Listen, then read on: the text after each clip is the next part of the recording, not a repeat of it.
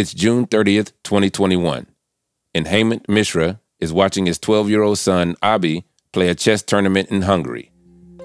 It's the middle of the pandemic, and there are fewer tournaments than usual. So they've flown from their home in New Jersey to Europe to play. In fact, for 8-9 months, he could not play a single tournament. You see, Hemant and his son, Abi, they're on a time-sensitive mission. Abi is attempting to beat a 19-year-old world record to become the youngest chess grandmaster in history. Just because he was chasing this record, he non-stop played for 75 days, almost one game a day. They only have a few months to get this title. Every game counts, and they can't afford to make any mistakes. He was playing back-to-back tournaments, so he was not getting enough break. It was silent in the hall, except for the quiet, rhythmical taps of chess pieces being moved around the board. Abi was exhausted. He was staring at all of the pieces on the board. Everything he had worked for the past 7 years, was resting on his ability to fight this fatigue and concentrate on outsmarting each opponent put before him. And then, he won. I think it's difficult to describe that feeling. We were very happy. I could not sleep all night. Abi had beaten the record by 2 months. His family, they were overjoyed. The chess community was buzzing, and everyone was celebrating this achievement. Now to a remarkable story of a young talent who is wise beyond his years and has all the right moves on the chessboard. Someone who is definitely showing signs of greatness is Abhimanyu Mishra. But then, a couple of weeks after the tournament, an article came out that called the win into question. They just wanted some kind of a breaking news, some nonsense. The article pretty much said that there was suspicion around whether Hemant had paid money to tweak the timing, opposition, and schedule of his son's matches. That maybe they had cheated. I'm Alzo Slade, and from Something Else, this is Cheat, a series that asks the question, is it ever okay to break the rules?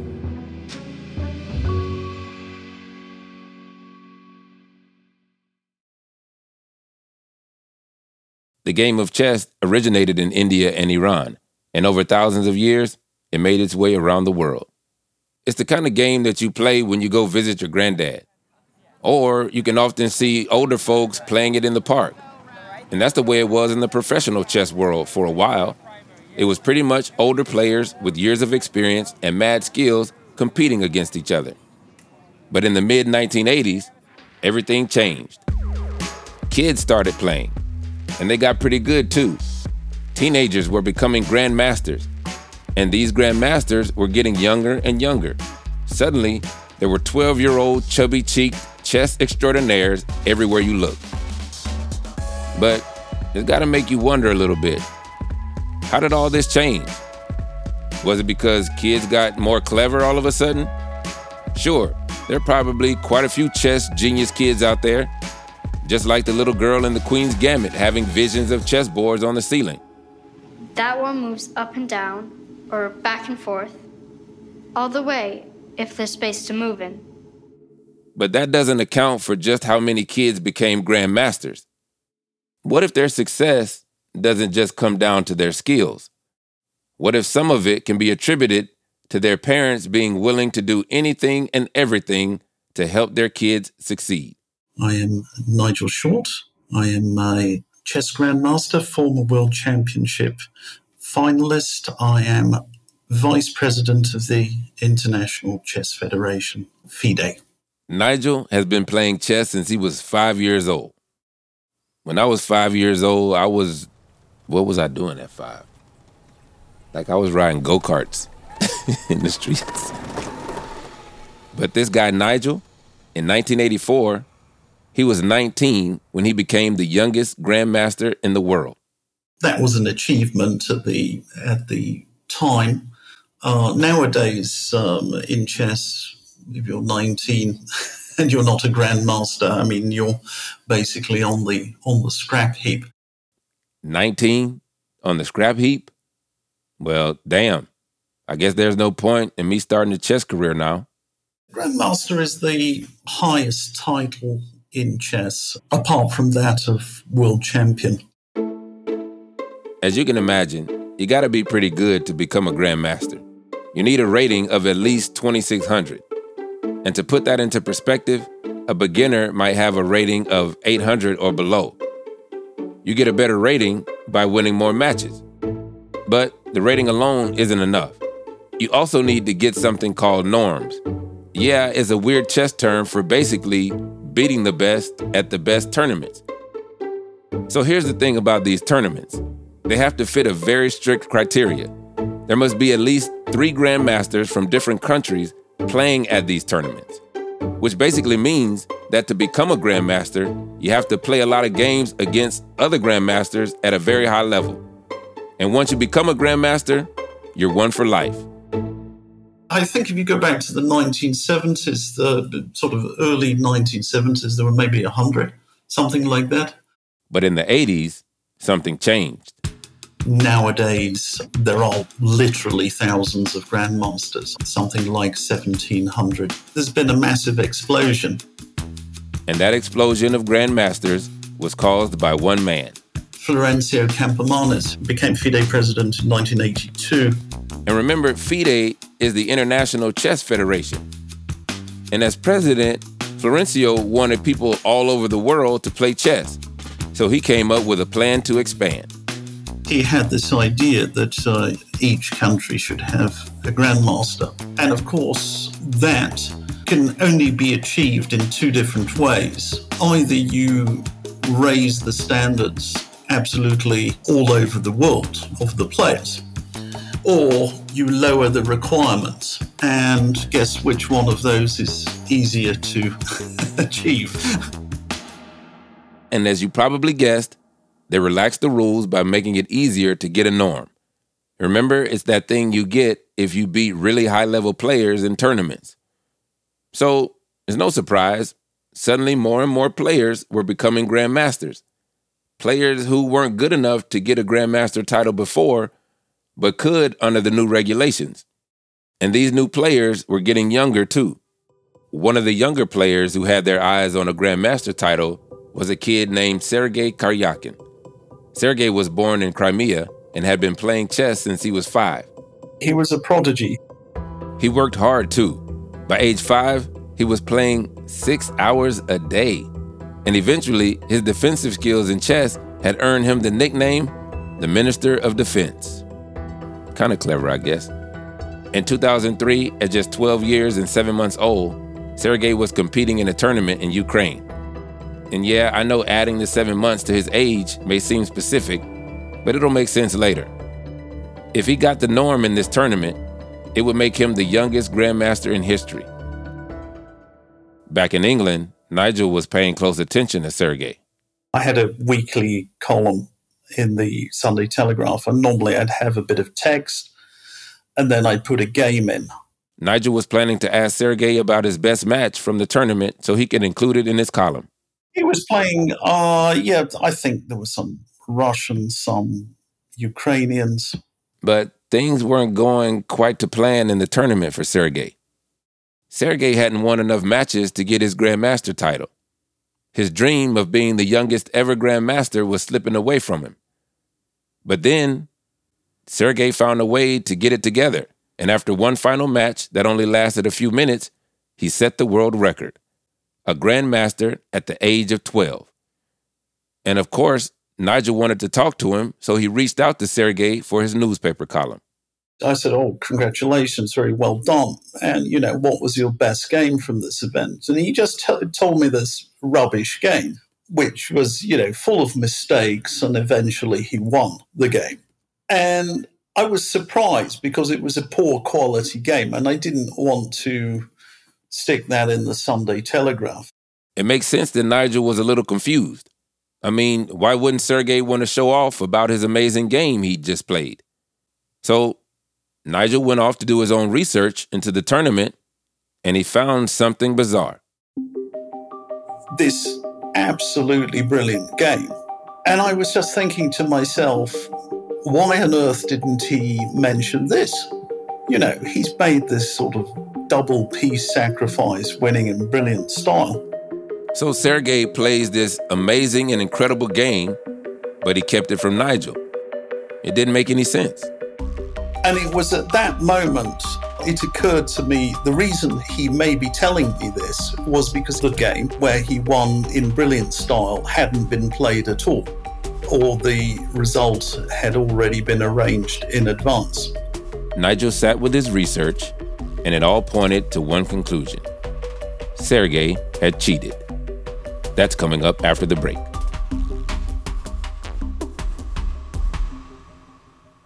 Do you ever wonder how celebrities order food? Like, is Sarah Paulson a Diet Coke or a regular Coke girlie? Some peasant Coke?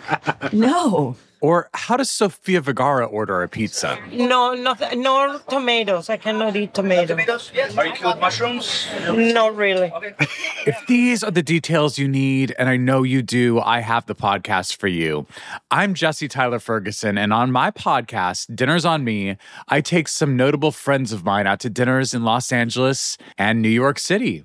Listen wherever you get your podcasts. That thing was delicious. Nigel had been doing some digging into the tournament where 12-year-old Sergey Karyakin had set a world record and was now the youngest grandmaster in history. It had some very strange name. It was something like the tournament for obtaining Sergey Karyakin's grandmaster title. It was something ridiculous. It wasn't very well disguised. Let's put it like that. Not very well disguised is somewhat of an understatement. The tournament for obtaining Sergey Karyakin's grandmaster title? Damn. Yeah, this ain't looking good. Then rumors started to spread through the chess community. Sergey's opponents in the tournament were claiming that Sergey's father had offered them bribes. They were just offered money in order to throw the games. It was said that Sergey's father offered money to multiple players to replay matches and others to draw their games. One player claims he agreed to replay the match for free. If somebody has missed their chance at a Grandmaster norm, they've missed it. And you move on to the next tournament. You can't sort of go back and redo it. Otherwise, everybody would become a grandmaster this way. I'm unhappy with this game that I played. I'd like to play it again. Thank you very much. Until you win it.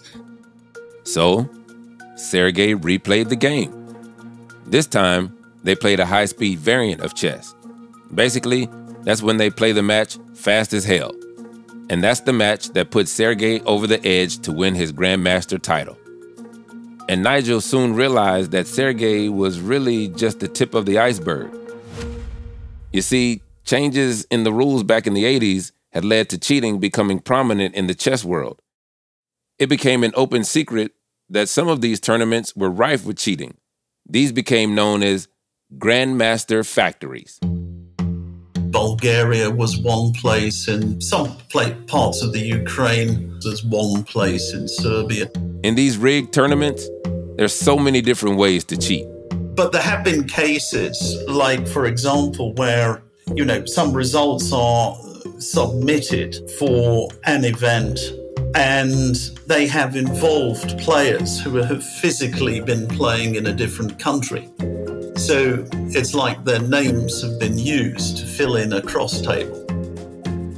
So you didn't necessarily even need to play a match to win. For the right price, the organizers would fill out the scorecards for you.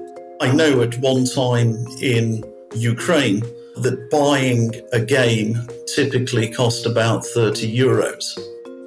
So, you could become a grandmaster very easily for a few hundred euros.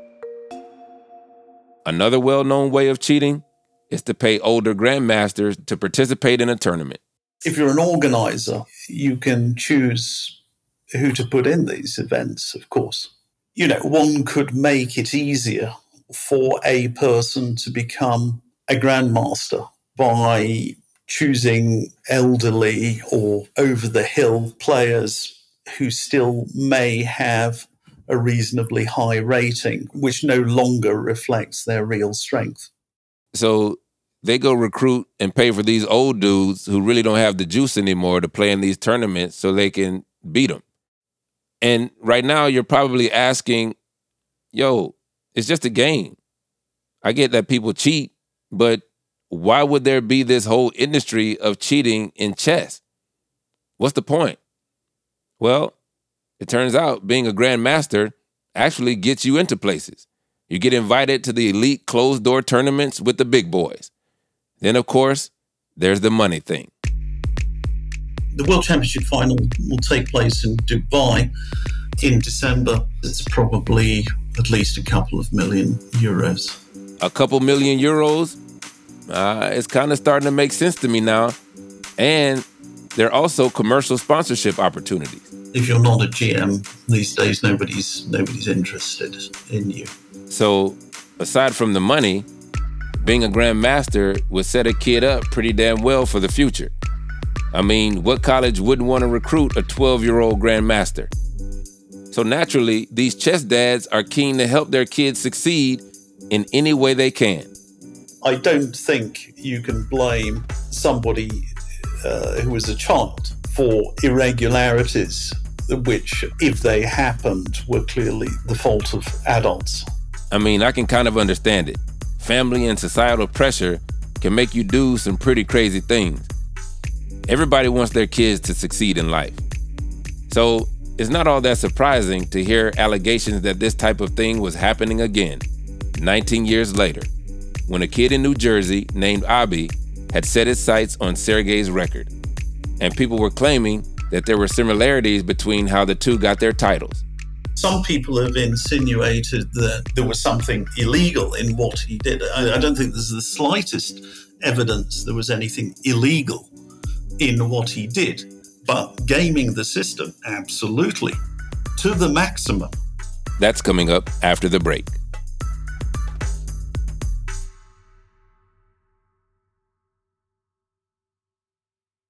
Hemant Mishra was raising his son in New Jersey when he realized that all the kids around him were addicted to tablets and phones. He didn't want his son falling into the same technology trap. So I wanted to develop some kind of a hobby for him in the early age. His son Abi was just 2.5 years old when he picked up his first chess piece and 5 when he started playing tournaments. What is the deal about these 5-year-old chess players? But Abi's new hobby wasn't cheap. There's a lot of traveling expenses, tournament fees, and training from super grandmasters. Those fees start to add up. And over the course of 7 years, Hemant had racked up a bill of about $250,000. It is like paying another home mortgage. Wow. After investing all that money, I can imagine Hemant was praying for a pretty big return. In 2021, Abi competed for his Grandmaster title. He was 12 years, 4 months, and 25 days old, and he intended to break Sergei Karyakin's 19-year-old record. He only had 2 months and 5 days to break it if he wanted to be the youngest Grandmaster in history. But it was in the middle of a pandemic, and there were very few tournaments happening, so he and his father flew to Hungary to compete. Abi played 70 games in about 75 days, and after 3 months straight of competitions, he had done it. He was the youngest grandmaster in the history of chess. Everyone was celebrating for Abi. But then an article was published a couple of weeks later that said there was some suspicion around whether Hemant had paid for small advantages like scheduling, opposition, and timing to help his son get the grandmaster title in time. Hemant read the article and was shocked. He says that he only paid the fees that were set by the organizers of the tournament and nothing else. Anybody want to sign up for that event, they have to pay that entry fee. Apart from that, there is nothing. But Nigel, being the vice president of FIDE, had been keeping an eye on the tournament. So he obtained his title by playing a very large number of games in Budapest over a period of time. Those type of events, they are often scheduled according to the convenience, actually, of the player who's paying to enter. And the whole scheduling was done basically for his convenience. Now, it's not illegal. That is using the system to its maximum.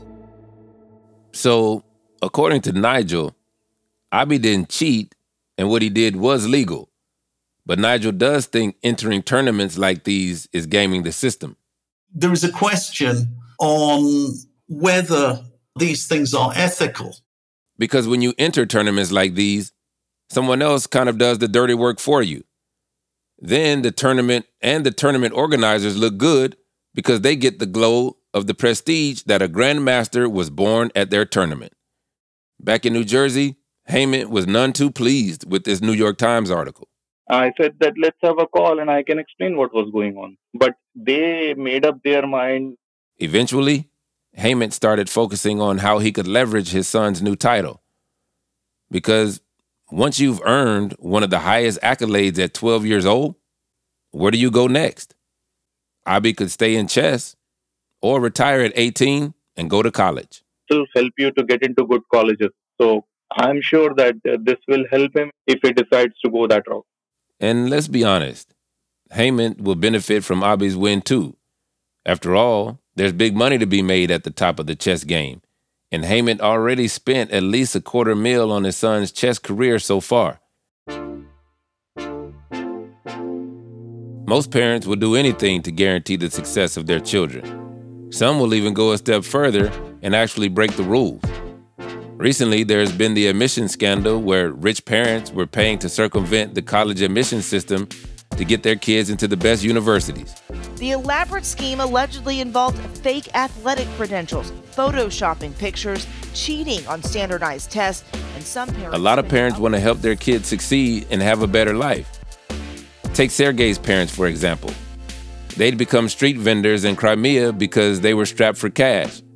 They uprooted their lives and moved to eastern Ukraine so their son could join the country's most prestigious chess school.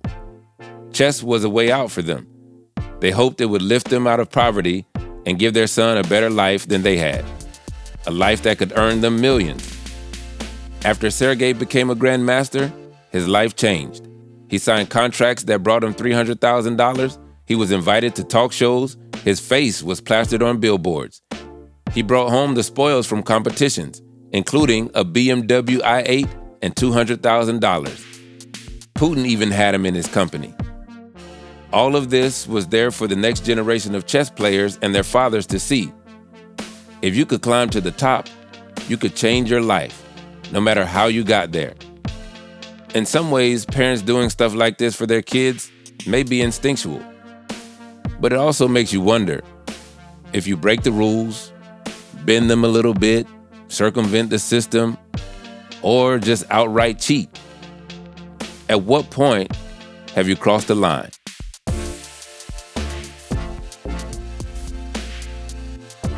Hey folks, thanks for listening. Just a reminder to follow Cheat wherever you get it. And please do leave a rating and a review if you like what we're doing. It helps other people discover the show. And of course, we want more listeners. Also, if you want to listen to the show without the ads, you can subscribe to Cheat Plus. It's like Cheat, but better. It's just $2.99 a month, or if you're in the UK, £2.49. And you get all of this without having to listen to those annoying commercials. Just go to Apple Podcasts and hit subscribe instead of follow. You can try it for free now. Next time on Cheat.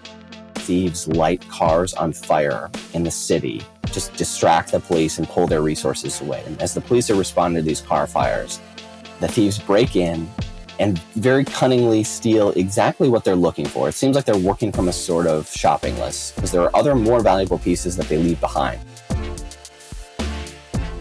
Hi, this is Mira, one of the producers for Cheat. Just a heads up, we're taking a week off, but we'll be back the week after next with more great Cheat stories. Cheat is written and presented by me, Alzo Slade. This episode was produced by Mira Kumar. The executive producers are Lizzie Jacobs and Tom Koenig. The series editor is Joe Sykes. The original idea for this show was developed by Tom Fuller. Engineering, sound design, and scoring by Martin Peralta. Our design and visual team is Emma Lansdowne and Sarah De La Rue. Special thanks to Steve Ackerman, Mark Rivers, Peggy Sutton, and Ella McLeod.